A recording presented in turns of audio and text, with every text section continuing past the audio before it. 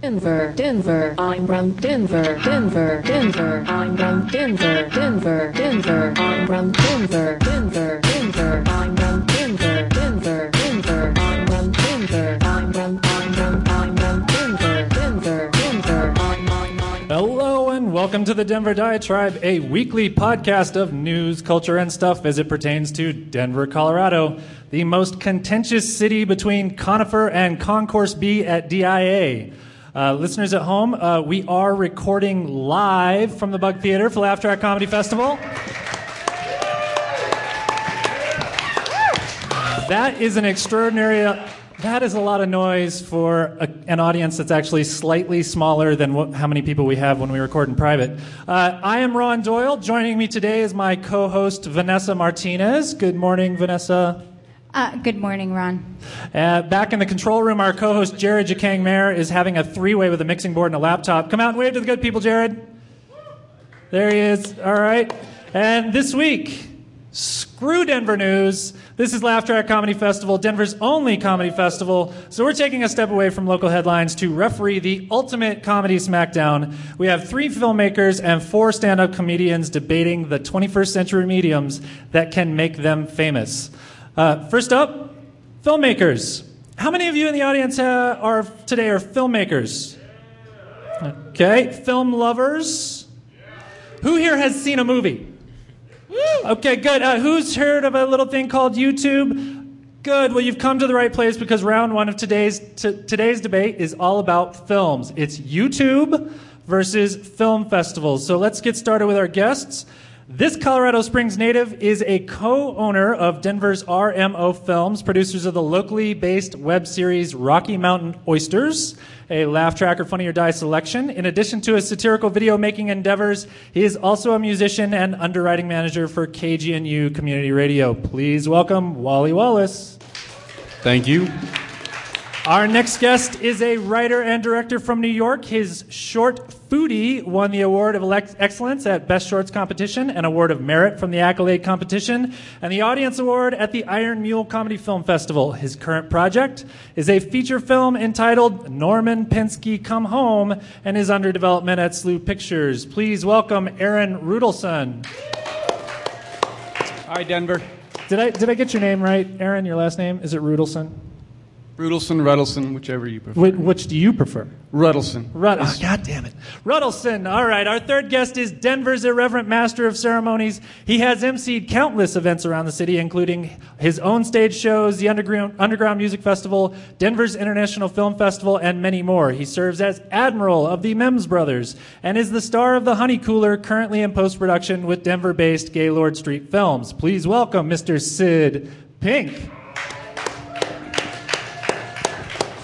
I did not include the honey cooler in the bio I sent you. I'm sorry. Thanks, though. All right. Well, let's get started. I just want to start off and ask, I've talked to a few of you beforehand. I want to get into it. What do you think? Film festivals or YouTube? Wally, I'm going to start with you. All right. Well, I've only been to a couple film festivals, and I would normally go YouTube, but I actually have had a blast at the Laugh Track Comedy Festival, which is half film. The other night at the bowling contest we had, I had the greatest bowling game of my life with 110. Whoa. Blew it away. 110 bowling, yes. So you like film festivals because they have bowling? I do now. Okay, all right, excellent. Sid, how about you? What direction are you leaning? Bowling? I suck at bowling. Okay, all right. I get winded packing my cigarettes. Bowling sounds like fitness to me. Yeah. I'm out. How about YouTube versus film festivals? Both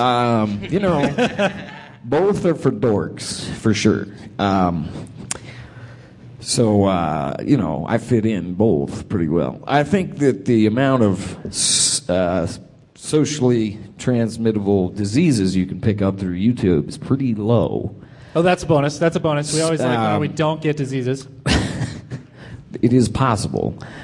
I would say that, and I guess this is kind of a wuss stance to take. I think it's tough to debate this because you can curate so many things through a YouTube or Vimeo or other site like that, where you can sort of narrow what you would want to do. But I think I would come down on the side of film festival if you're like want to be surprised by something. I mean, obviously you can troll YouTube and sort of like, shit, I found something. But film festivals is sort of like you're going to meet people like human beings, and you never know, might end up getting a job out of it, or find someone to partner with. Aaron, do you think that we've already talked a little bit? Aaron, you say you're firmly on the side of film festivals. Why is that? Well, because nothing beats a live audience, particularly with comedy. Because you can screen a film over the internet, and it can be seen by millions of people, but you have no idea what they think of it. You don't know if they're laughing in the right place. You don't know if they're laughing at all. So there's just nothing that beats that sort of visceral experience of having your film in front of a live audience. So you think the film festival is beneficial because people can actually get a reaction out of it? You can hear the reaction right away. You get to hear what they're doing. Yes. Yeah. So you don't read your comments when you post something on the internet. Well, yeah, that's a question. Do you have a YouTube channel? Just a quick poll. YouTube channel, Aaron? I do, but I mostly use Vimeo. Okay, we'll get into Vimeo later. I realize this is not a Vimeo. The film Vimeo debate, latest shall come out. I use both. Okay. How about you, Sid? You have a YouTube channel, yes? I use both also. Okay. How about you, Wally? Yeah, we definitely have a YouTube. Okay. And you're saying whenever you're on YouTube, you can't tell just by the number of views if a video is successful or not, if it's going well. Well, I mean, I think you can measure success. It's just measured differently. But what I'm saying is that when you sit in a theater with a group of people, well, there's two things that happen. One, laughter is infectious. So, your film is... Oh, he's right. There it is. Yes? See, I mean, here's my point. I faked that. I totally faked it. So I have a question really quick, Ron. Sorry, girls, you're not the only ones. Yeah, what's up, Vanessa? So I have a question. Do you guys think that YouTube is a gateway to film festivals? Do you consider, is there any relevance kind of using it to, I guess, enhance your profile?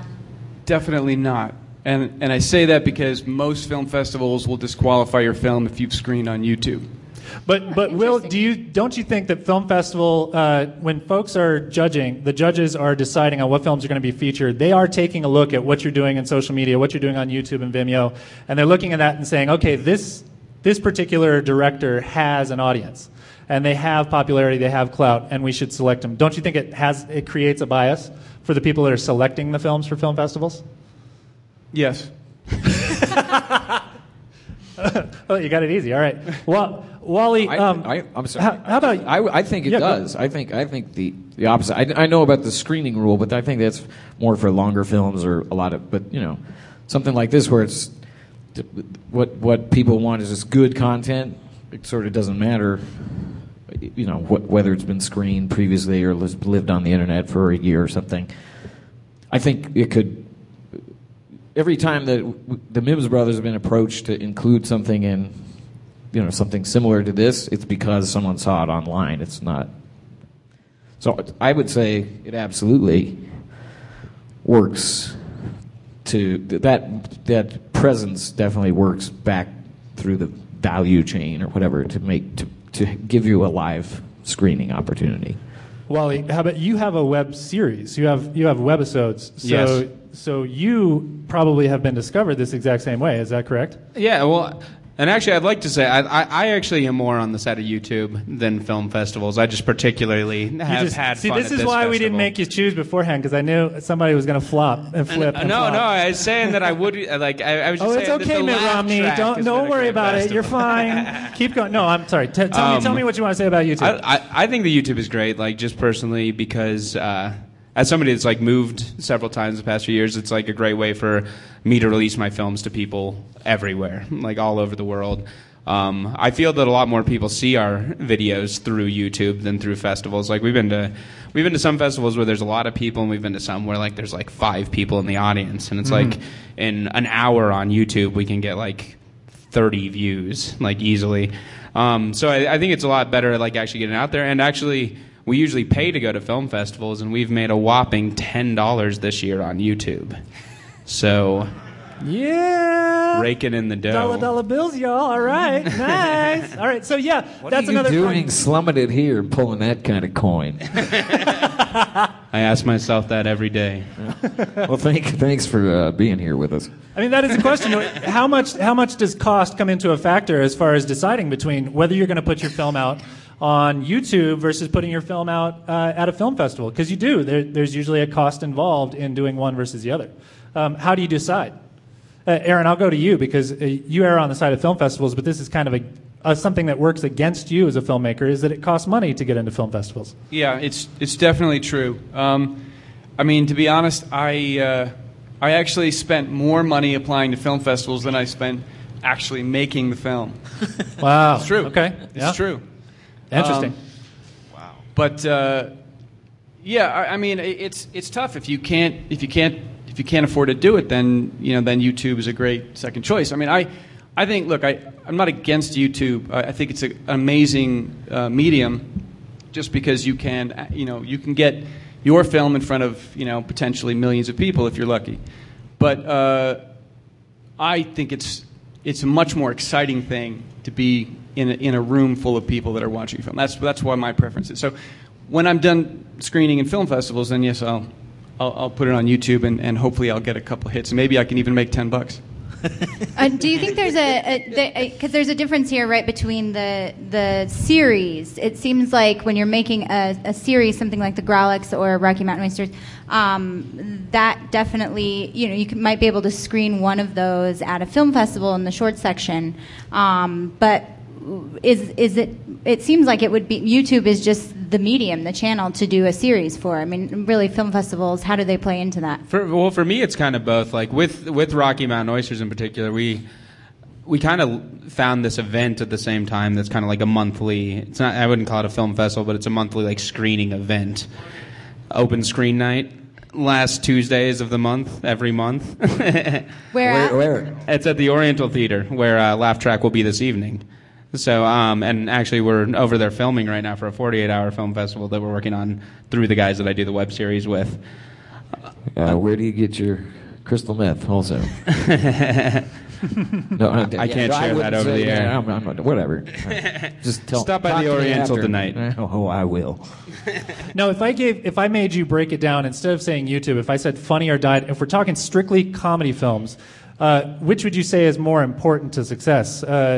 Being online on something like funnyordie.com or being in a film festival? We're talking strictly comedy, not just film festivals in general. Which has the best potential for success? Funny or Die or film festivals? I'd say probably Funny or Die, just because in my experience, most film festivals I've been to are less focused on comedy. Sid? How are we gauging success? Meaning you get your money back? Or well, what do you consider success? Yeah, you get your money back, you get noticed, you get known, you have enough money to make more films. I don't see either of those as ever having a return. I mean, I don't. So it seems like, I mean, we've made series too, not at the volume these guys have, but to that point of sort of, a film festival isn't ever going to really serve a series, whereas the web really does. And so something like Funny or Die is a great portal for that, and maybe your hope is like, Adult Swim, somebody's going to hire you to develop something that's already on there. So I think based on that, I would say the web or, distinct destination portals infinitely more than film festivals, even if it's one-off sketches or whatever, because someone's like, oh yeah, I saw that thing, I loved it, it was funny, but probably someone isn't going to say, oh, I saw one of your sketches or short films or whatever at one festival and call you up and offer you a job to make a TV series or something like that. Right. Okay. Aaron? To be honest, I really don't know the answer. It's a tough question because this is really kind of a brave new world that we're living in, and it's untested. It's just starting to really play itself out. I still feel like it depends on what your goal is. If your goal is to, in my situation, to raise money for a feature film, I think you want to try to get your film into in front of people who raise money, people who produce film, people who have access to capital, and are interested in investing that sort of thing. And again, I go back to my earlier point, which is that if you screen your film in front of a large audience and there's somebody in there that can actually help you with your project, they're going to see an audience full of people laughing. Whereas it's just a number. It's just a tally of hits online. So I feel like it's a different thing. I'm not sure how effective it is. I think that's very true, that it is a great way to meet other people that are like in the film industry. But in like our case, like we did like a Kickstarter a couple weeks ago, and that's where we raised like the most money that we raised other than like out of our own pockets. And the main way that we did that was through letting people know about us through web presence, and like really getting people to know that we were on YouTube. They could go and check out a trailer for our video on YouTube, and then if they wanted to, they could kickstart our project.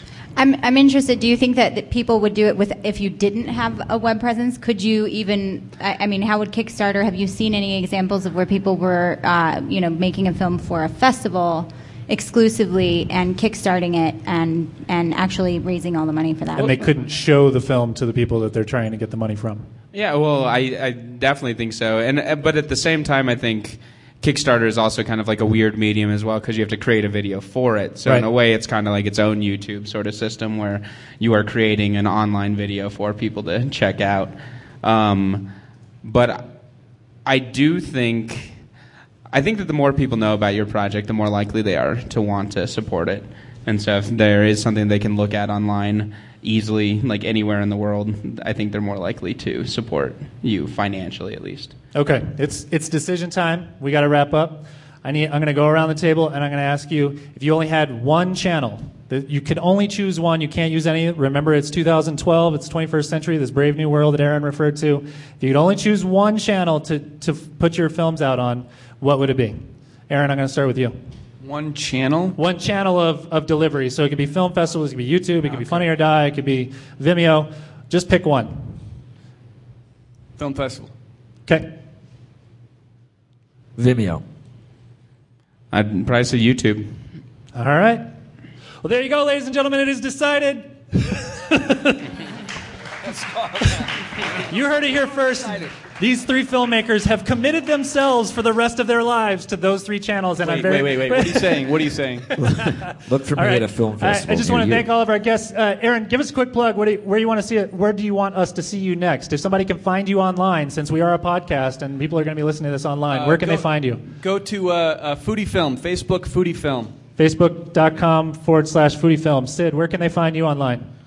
TheMimsBrothers.com. And Wally, where can they find you? They can either find us at RockyMTNOysters.com or Tokeezy.com. All right. Well, thanks again. Let's give a big round of applause for our filmmakers. Thank you for having us. Thank you. Listeners at home, we're going to take a quick little break here. When we come back, we have 4 stand-up comics in a cage death match between Twitter and podcasts. Please stay with us. We'll be right back.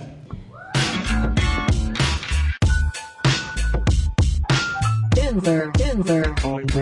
All right. Welcome back to the Denver Diatribe. Listeners, if you ever want to share a news story with us, rant about something we said, or shower us with gifts of foam windscreens and saltwater taffy, please leave a comment on denverdiatribe.com or like us on Facebook or drop a line at 720-282-YELL. Is everybody ready for round 2? Woo! In this silly modern world, comics are expected to be their own agents and managers, pimping themselves around on Twitter where anyone in the world can practice their one-liners. Meanwhile, the still new world of podcasting, once the exclusive medium of Tech Geeks and NPR, has been infected by stand-up comics who use the medium to promote themselves and practice their craft. But which is best? Let's introduce our guests and find out. First up, we have Team Twitter. One of the busiest comedy producer, writer, former blah, blah, blah, blah. Who wrote this? You wrote this yourself, didn't you? All right. Comedy producer, performer, edited. writers in Denver. Our first guest produces the Grapes of Rad comedy show every month at the Gothic Theater. He also produced and performed in T.J. Miller's music video Denver with Laugh Track's own Nix Brothers, which premiered at Red Rocks in July and can now be found hoard around on YouTube and Funny or Die. Please welcome Andy Jewett. Woo! Thanks for having us, Ron. Our next guest is a Massachusetts native who moved to Los Angeles and has been turning heads just a few years into his stand-up career. He killed 2 nights ago on this same stage and is one of the few people in the world who knows exactly how Rob Reiner likes his latte. Please welcome Charlie Nadler. Thanks, Denver. Thanks, Diatribe. Good to be here. Does Rob Reiner actually like lattes? I just threw that in there. Yeah, he doesn't really drink that much of them, though. Like, he'll just drink like a little bit and just a little taste, you know. So disappointed. Yeah. And now for Team Podcast. This Denver-based comedian has made waves at the first ever comedy competition and the Bridgetown Comedy Festival. He hosts the crowd-pleasing monthly Arguments and Grievances comedy debate series, which was the inspiration for this, at Denver's Vine Street Pub, and he co-hosts the podcast These Things Matter. Please welcome Kevin O'Brien. Thank you. I wish I was in the Bridgetown Comedy Festival. I was not in the Bridgetown Comedy Festival. Oh, we got to talk I to wouldn't Joel. call it out, but I just love that comedy festival so much, and it broke my heart that I didn't get into it, that you re-broke my heart by bringing it up and saying that I was in it. Ladies and gentlemen, I'd like to blame our co-host Joel Warner, who wrote the bios. I have been in the Grant County Comedy Festival. Grant County, Yeah. that's what I meant. Bridgetown, Grant, Nebraska. Grand County. There's 8 people there and me. It was You a did- great, you did Great American, great comedy didn't you? festival. Yeah, I remember. I'm now as red as my shirt is orange. Based in Los Angeles, our final guest has trained with the likes of Upright Citizens Brigade, Second City, and I.O. She's known for the Mo Show, although we hear she's doing some other stuff, and a weekly 1-hour show combining sketch, stand-up, and video comedy, and circus acts? Yeah. And Circus. she is also the host of the Women Aren't Funny podcast. Please welcome Mo Welch. Thank you. Thank you, world. Thank you. Calm down. All right, I'm gonna let Team Twitter start us off. Team Twitter, give us some opening statements on why Twitter is superior to podcasting. Well, I think there's a lot that comes to mind right away, but we'll do it at our own pace, Ron. So you don't need to just immediately task us with opening eloquently and quickly. No. Okay, wrap it up. You have 30 seconds. Please. At least you got Ladies your and gentlemen, credits you have right. 30 seconds to get your opening statements. What? Quiet down. I've had a lot more time to be on other podcasts since I stopped doing a different podcast. We did about 80 episodes of a show called The Chuck Roy Show, and since we stopped that, had a lot of time to do other things. Tweeting is an effortless and free item. It happens quickly, and you can reach out to anybody.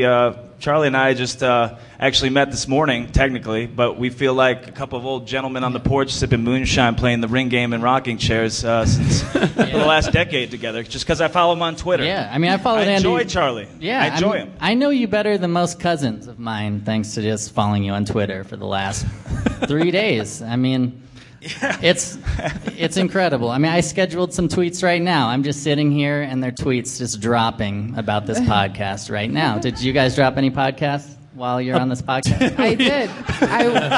Yes.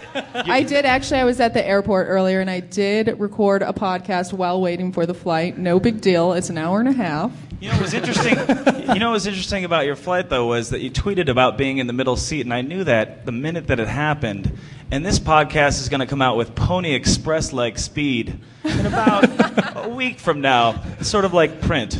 Yes, and the 2 people on the sides of me are both on this podcast that I just talked about. That's an hour and a half long. That's They're true. two older women, and they were both fart machines. Guys, I'm not classy. All right, well, Team Podcast, let's give you a chance to make your opening statements. What do you got to say about podcasts? Why are they superior to Twitter? You can get into being specific for comics or just in general. Why are podcasts a superior medium? Well, in my opinion, I am actually both on Twitter, and I do have a podcast that we occasionally run in Skid Row in LA. This is just a plug for my podcast, right? This whole thing? Okay. Yeah, right. I think that podcasts are actually great for a comic because if someone listens to it, they're like, oh, this is what this person is about. Like, you can get a sense of their personality more. I think that's, at least for me, that seems to be something that's like super interesting to me. Also, you can bring on people that you probably wouldn't meet. Like, you'd probably have to wait after a show to say hello to them or get a picture with them. But you can ask them to be on your podcast, and they don't know if it's good or not, you know? They'll come on. Right, and so here you are, know them. sitting at this table with us right now. Beautiful. You fell for it as well. So this is also one of the things I like about podcasting. Absolutely. Yep. Kevin, how about you? I would say that there's more artistry in podcasts than there are in Twitter. I have a tough time believing that a medium where grammatical errors are not only part of it but encouraged is being is something that's good and engaging. And also, I've been doing a podcast for a while, and the thing with that is, like, people don't know what I look like, so even if I did just have, like, some hot chick that was on there, we wouldn't get 20,000 followers in, like, 4 hours like you do on Twitter. Like, there's Twitter, you look at people that have the biggest followers, it's women that, like, sort of show their boobs and then tweet about farting, and that's what gets the biggest followers. Meanwhile, I'm there killing it with my one-liners, and I got 300 followers, so I'm a little bitter, I guess. I'm changing my avatar to someone else's photo on Twitter now. It's just going to be so you boobs. can be sexier. Yeah. It's going to be boobs. Just lift them up. All my texts should say boobs. Yeah. Now, I gotta ask the question. You know, there is this difference in volume. Is that a factor for folks? If you're trying to, if you're a comedian and you're out there and you're trying to, okay, I got to promote myself, I got to make myself known. Podcasting has become this really big thing, but so has Twitter. Why? So, Andy, you're arguing that Twitter is for lazy people. Or for people that just don't have the time to sit down and talk into a microphone. Well, to quote Kevin O'Brien, at Kev O'Brien, April 29th, I think he once, You did research? Oh, yeah. I think he once said Twitter is literary porn, which for Charlie and I, when we were discussing it, was perfect. That's a good line. Thanks for reminding me of that. I'm pretty funny. A concise, under 140 characters, well under 140 characters, by the way, concise sentence about combining critical thought and hardcore fucking. I think Kevin wrapped it up real well, which... that Twitter is literary porn. Like, that's why Twitter sucks. You just made my point for me. Well, you're presupposing that porn has no merit, Kevin. Square. Not in art. Not in art. There is not. Yeah, like, you can jerk off to your Twitter now because there's so many porn stars on there. It literally is porn. Kevin, real quick, I just want to say I read all 1,936 of your tweets this weekend ready for the podcast. And, I mean, if Twitter sucks, does that just mean you just really love sucking? Well, my question to you would be, is Rob Reiner that slow during this time of year that you have all that time to read all 1,900 and however many tweets I've tweeted? You know what's interesting, Kevin, is... you're co-host on the Incredible podcast. Let's give it up for These Things Matter, guys. It's a good podcast. These Things Matter. Okay, with Taylor Conda which and your Kevin latest O'Brien. episode was recorded at the bowling alley on Thursday night. Is that correct? We're working on it right now, yeah. Working on it right now, yes. Tuesday. Well, I do think it's interesting that your co-host once tweeted, like many of us at different times, hey, I've got some extra time. My boss is away. Does anyone know of any good podcasts? So, on Twitter, the podcast finds you guys. It's a real Mobius strip. So you're saying Twitter's a conduit to a better medium, is what you're saying? No, I'm saying Twitter is a more efficient version of the same medium. So now, but here's the question then. So why are so many stand-up comics starting their own podcasts? Why is it such a big thing for comics? If it's not actually relevant, why do they all keep doing it? Because they're narcissists. All comics are narcissistic. No, you're not helping yourself. Shut up. We're talking to the Twitter folks over here. I'm helping you out here. I think it can be summed up in the symbology of Twitter, as many of you are aware. The symbology of Twitter? You've been on Twitter so long, you think symbology is a word. You gotta peel it back. Kev, you gotta want to peel it back, okay? There's a bird that signifies Twitter, like a Nike swoosh or the cross of Jesus. Podcasts have none such a symbol. The closest thing I can think of, if you kind of wrap these four mics in a snake, might be a swastika. Something to think about. Thanks for having me on the Nazi podcast, Ron. Holocaust denier Andy Jewett, everybody.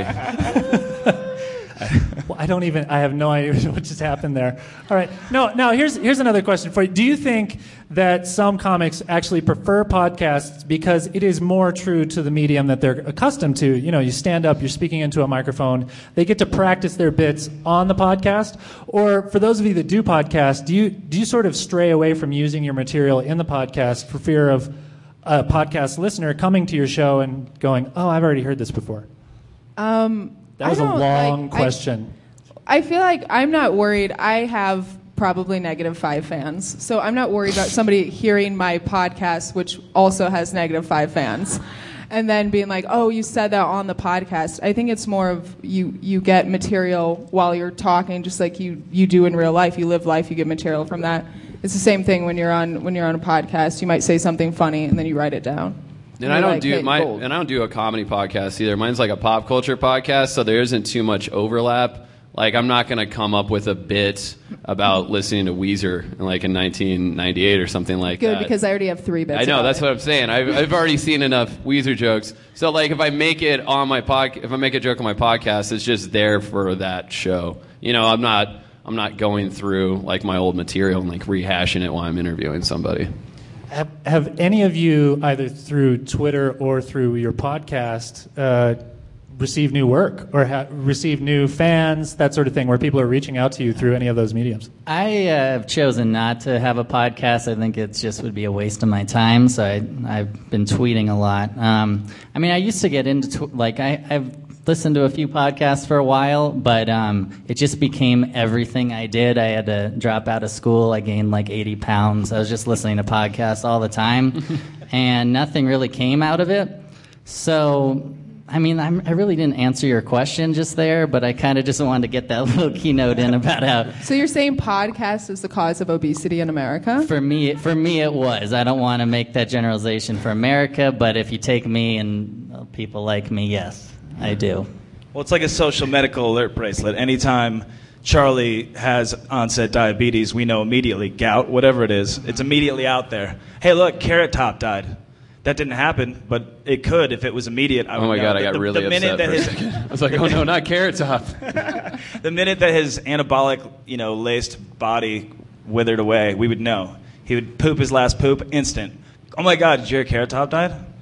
Yeah, but you know what would be better? When? That podcast where they did a career retrospective about Carrot Top. I can't wait for Mark Maron to do a heartfelt tribute to Carrot Top on his podcast. That'll be way better than a Twitter alert. The point is that we can dispose of Carrot Top immediately without the nonsense of masturbating through a podcast for 45 minutes. We can just know and then move on. Wait, why are you jerking off while listening to a podcast? How did that become the assumption all of a sudden? It's just a bit of wordplay, Kevin. I'm not really lubing up. What? I'm just enjoying the day. Hey, Ron, do you mind if I just ask one quick question? You can ask questions. Yes, let's begin the rebuttals or the cross-examination, if you will. I have a quick question for Mo Welch here. So, Mo, on July 27th, you tweeted, "Dear Twitter, let me know when starter jackets and overalls with one strap down are trending so I can be popular again. Love, Mo." I just want to talk about your relationship with popularity and Twitter and how that affects your daily life. Thanks so much for bringing that up, because I never got a starter jacket. And so I feel like Twitter was a great place to say, hey, guys, I'm still pissed about this starter jacket. All right, fine. I like Twitter too. I don't know what a debate is. I just came in here like I'm Charles Barkley. Should I talk shit? I don't know. I don't know. I've never been part of a debate. Mo actually asked beforehand if we were talking about basketball today. One of my favorite moments in Twitter history was a few months back, Ron, when you guys started the hashtag Denver Dares, and I became more aware of your actual podcast. And during that time, you received an incredible spike in new followers. Not long after that, I was on your show for the first time. This is true. Not specifically related, but definitely an interesting point that Denver Diatribe is hot in podcasting and in Twitter. So thanks for supporting us in that way. Something to think about. Appreciate it. Yeah. No, it's a tough call. I mean, really, let's take away the teams for a moment and just ask the question: do you really think is podcasting worth it for comedians? I mean, it depends what the podcast is. I mean, there's going to be shitty podcasts that comics do just the same way there's going to be shitty Twitter handles or shitty open mics or whatever. It depends how good the comic is, how much vision they have with their podcast as well. I think a lot of comedians think just because they think they're funny when they're bullshitting at a diner at 3 o'clock in the morning, that'll translate to a good show. But like I said earlier on, like you need to have a vision of what it is that you're trying to accomplish with your podcast. And that, I think, is the most important thing. Mo, how about you? I think with podcasts, it does help. Specifically with me, it's definitely helped. I've never listened to one of my podcasts. I'm going to be honest. Like I've never even re-listened to a podcast.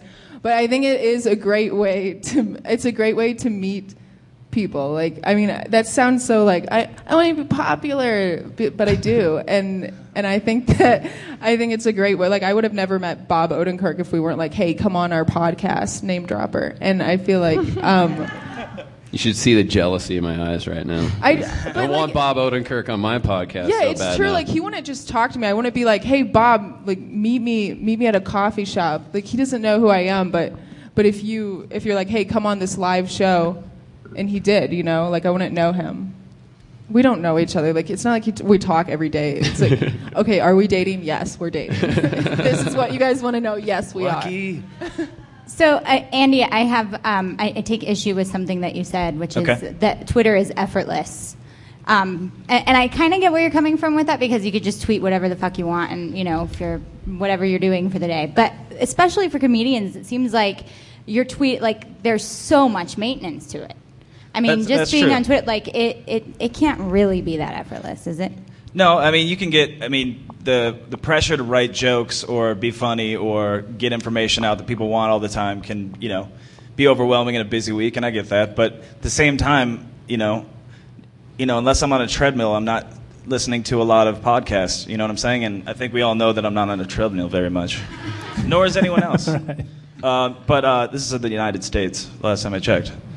So more people eat corn than caviar, guys. Jump on Twitter, get it in, get it out, process it.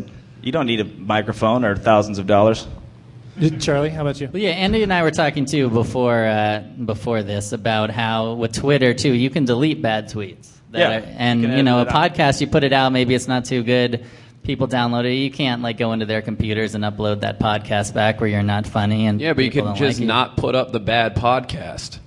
Well, but in the time that there's the logorrhea factor with Twitter, where you're just sort of shitting out your mouth as much as you possibly can, which is nice, hoping that something will be funny, and then you go through and delete the rest. Is that the best way to do it? Yeah, I tweet probably 3,000 times a day and keep maybe 2 of them.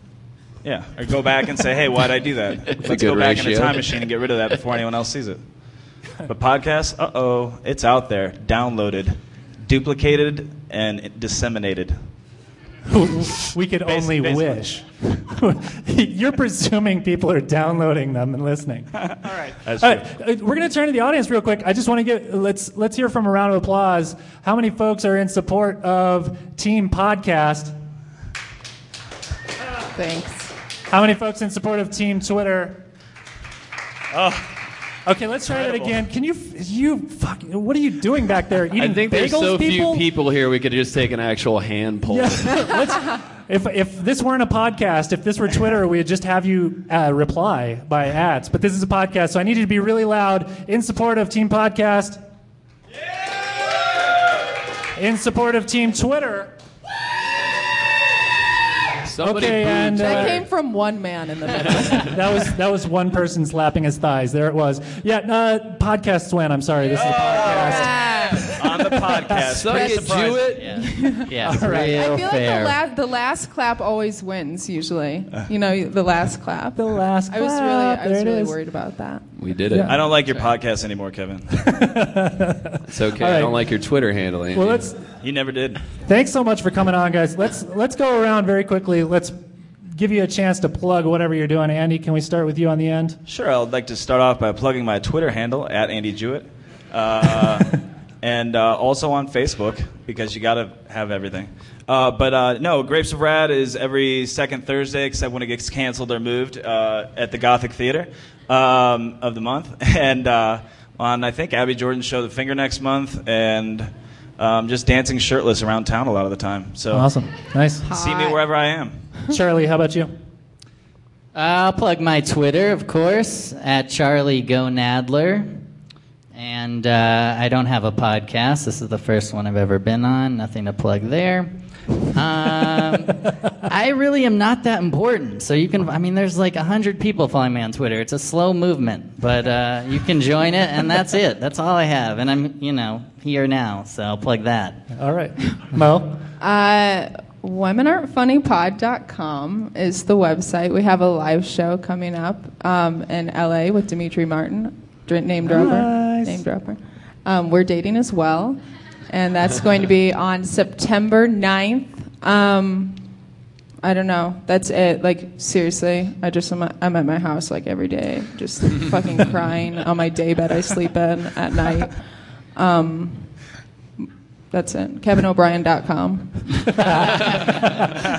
and Kevin? My podcast is These Things Matter, and we're on Facebook, Tumblr, Twitter, all that stuff. And I'm also going to be performing, and we'll be doing a live podcast at the Too Much Festival at the end of this month. It's an awesome, fun comedy art festival that's going to be taking place the 23rd through the 26th, Thursday through Sunday, all around town. And just look that up. Hit it up in Google. Find Gentlemen's Club. We're putting that on. It's going to be awesome. Perfect. All right. Well, let's give our comedians another round of applause, everybody. Woo!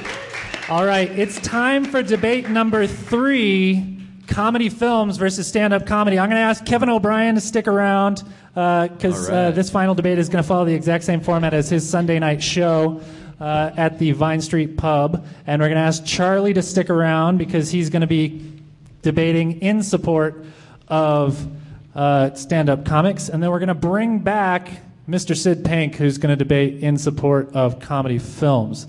So while we're waiting for Sid to hobble his way back up onto the stage, Kevin, could you give us a quick rundown of how this is going to work? So the debate format, if you had friends and a girlfriend in high school, you probably are not familiar with the debate team format. There will be an opening statement that each team will be willing to give, and then that... Wait till you get on the mic, Sid. And then after the opening statement, we will have a rebuttal, and then I believe you guys are going to be picking the winner. There we go. All right. You're just going against one. No, he's just helping moderate. I'm helping moderate. Just helping moderate. And we're gonna let comedy, stand-up comedy go first. So Charlie, help yourself. You've got 1 minute, right? How long do they have? How much time do you give them at Vine Street? As much time as they really until I have a ring bell there, so if it's not going well, I just hit the ring bell like ding ding. So why don't we just let him go until he finishes his point? But if it's not going well, I'll just go ding ding. How about that? Perfect. Okay, I'll be the bell and you be the moderator. Yeah. Okay. All right. Good luck. All right, well, I mean, this is a pretty cut and dry case here, but stand-up comedy is just incredible because it's a creative form. You just can do anything you want. Something happens, let's say, some girl, let's call her, Lisa, dumps you, takes the dog, it's a really sad story, you're heartbroken, you need a cathartic type of situation to get over it. You can write jokes about it and perform it that night. But if you want to make a movie about that, you got to cast the dog, and that's terrible. Then, you got to get PETA on board because they have all these regulations. That can take a lot of paperwork. It's a Labradoodle, so it's a big dog search. There's just, you got to get the right makeup person. If the makeup person's not good, then your movie's about clowns instead of people. You got to rent the location. Let's say she broke up with you at a royal palace. You got to rent a royal palace. You're going into credit card debt just to tell this story about your girlfriend leaving you and taking the dog. The dog craps all over the palace. You lose your security deposit. You go into more credit card debt. You got to have craft service. You got to have craft service for the dog.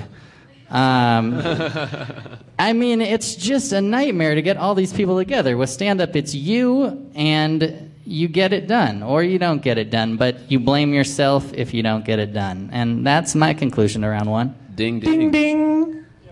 There we go. We got it. Yeah. Nice job, Ron. Thanks, Charlie. Let's harmonize next time. Can we harmonize? Yeah, let's do it. Thank you, Charlie, for I see you have notes.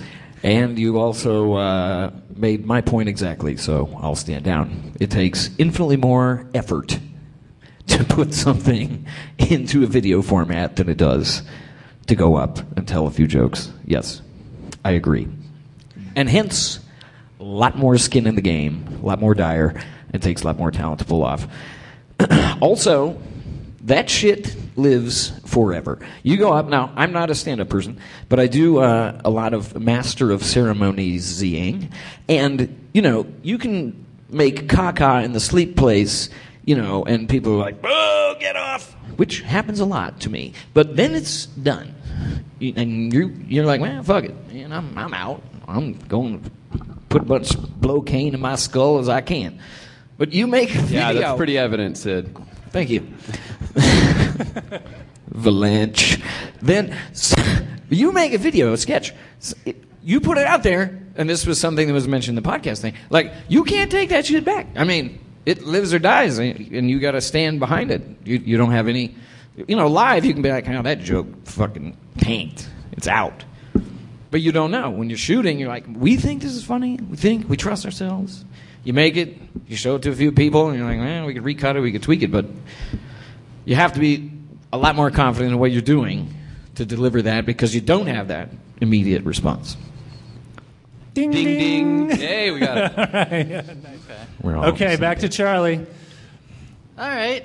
Well, you say you MC, but I hate to bring Carrot Top back into this, but I'm going to go a little Carrot Top on the podcast. I got a little thing here. Hello. This is my favorite picture in the universe, and it's a picture of Sid Pink doing stand-up comedy. You're being very generous. I was hosting No, hold it over here so I can describe it. It's not. Don't listen to him. Don't listen to him. I was doing the vows for somebody's wedding. No, hold on. Yes. This is from the Comedy Store 3 weeks ago. He killed. He was incredible. He doesn't want to talk. Charlie, hold it over here so I can describe it. So we got Sid. He's in a white Elvis jacket with a nice brooch and looks like some rhinestones. And he's wearing 25 rings. Like me. He is wearing 25 rings 5 on rings his 14 on each fingers. finger. Yep. Yes. He's got a ring on his nose as well. He's looking quite flashy. All right, so you brought a picture to the debate. I've never seen this done before. By all means, continue. Which is great for an audio debate to bring a photo for. And I agree. That picture is on my Facebook, so go look for it. We're not Facebook friends. How would I have gotten that picture? I'm telling the podcast listener. Look, I get it, Sid. When I got into stand-up, I kept it on the DL too because I wanted to get my act together. I wanted to make sure that my jokes would work. So, look, this should be the time that you tell people that you're killing it right now in stand-up. You're doing a great job, and this was a great show, and I love this picture. But whatever. No, I mean, look, I get it. It takes a lot of hard work, and I'm sure it's you know what you're doing, and it's great, but. There's a lot of people that can screw up, and I just think that it's just when I think about doing creative things, making a movie makes my head spin. I mean, the thing is, I consider filmmaking is like Plan B, like the morning after pill. Like it bails you out after literally thousands of screw ups. You can just mess up the take, you get another one. Did you just compare stand-up comedy to the morning after pill? No, filmmaking. Don't ring the bell on him, man. He's working hard. Stand-up comedy is like the rhythm method, a.k.a. pull and pray. You get one shot at it, and you can easily screw it up. But if you perfect it, you're an instant legend. Cheerfully withdrawn. I stand down. And I just got one more before the bell. Also, stand-up comedy is... Oh, no. I'm just kidding. Go ahead. Stand-up's more forgiving than filmmaking, because if you steal movies, you can get up to 4 years in prison. But if you steal jokes, you can get up to 4 seasons on Comedy Central. Touche. Ding, ding. Let's stop right there. All right. Nicely done. Yeah, that deserves I applaud you, sir. I applaud you. Well... I guess it is time to confess about my secret stand-up career. What's the deal with fun-sized candy bars? That's actually a funniest What's fun joke about I've a ever heard you 1-inch say. candy bar? Give me an 8-foot candy bar. That's fun. Give me a candy bar shaped like a race car. That's fun. 1 inch, that's like a punished candy bar. See? That's how stand-up goes. That's called fucking blows. I'm a stand-up. This is how stand-up goes. Hey, Sid, what's the deal with your 25 rings on your hand? I can't cruise on my looks like you Irish bastard. All right, he thinks I'm handsome. I know you're handsome. That's why I sat all the way over here. All right. You want to loan me that pulling spoon? one of these like, oh, yeah. Well, now you made it awkward for everybody, Sid. All right. Welcome to the cheap seats. I don't know what that means. What was... Any closing? That's why I throw it in. It's just Any closing comments for film? In support of film? Well, let's not call it film, because no one shot on film for a long time. And I'm old enough to know, at 223 years, when we used to have to shoot on film, and it blows. Yes, and which is this. I think both are admirable, and they both have huge risk, and it does take, and this is serious, a lot more personal, direct risk to do stand-up, because you have to go out and tell the breakup story to people and tell your fun-sized candy bar joke, and no one laughs, and you're like, motherfuck, man, fuck this shit. Because, you're probably working for free. Yes. I'm saying, but then like the immediacy factor, you're like, oh, well, that's out. No one laughed, I'm cutting it. When you do a sketch or a film, you have the concept, you work it out, you film it, you cut it, you put it out there, and you just have to hope. And it's a lot, because you don't have that immediate response or anything visceral, you're just like, So you have that risk of like, well, you hope people like it, and it exists forever, whereas your joke is, ephemeral. Which is not a hormone. It means disposable paper goods, but in this case, it's audio. It just takes a lot more bravery. Ding, ding. Ding, ding. All right. We're going to turn now to the audience and see what folks think. In support of comedy film, and Sid Pink, how many votes we got for comedy film? How many the folks Nix brothers didn't even cheer for that shit, and that's all they do. And how many Thanks folks? a lot. And how many folks in support of stand-up comedy? That was really close. That was actually. Who thinks both are for who weird loves losers? both? Let's be honest. Hey! All right, since we're Denver, everybody wins. Hey, everybody, let's make Good love. thing you brought all those participation trophies earlier today. Oh, right.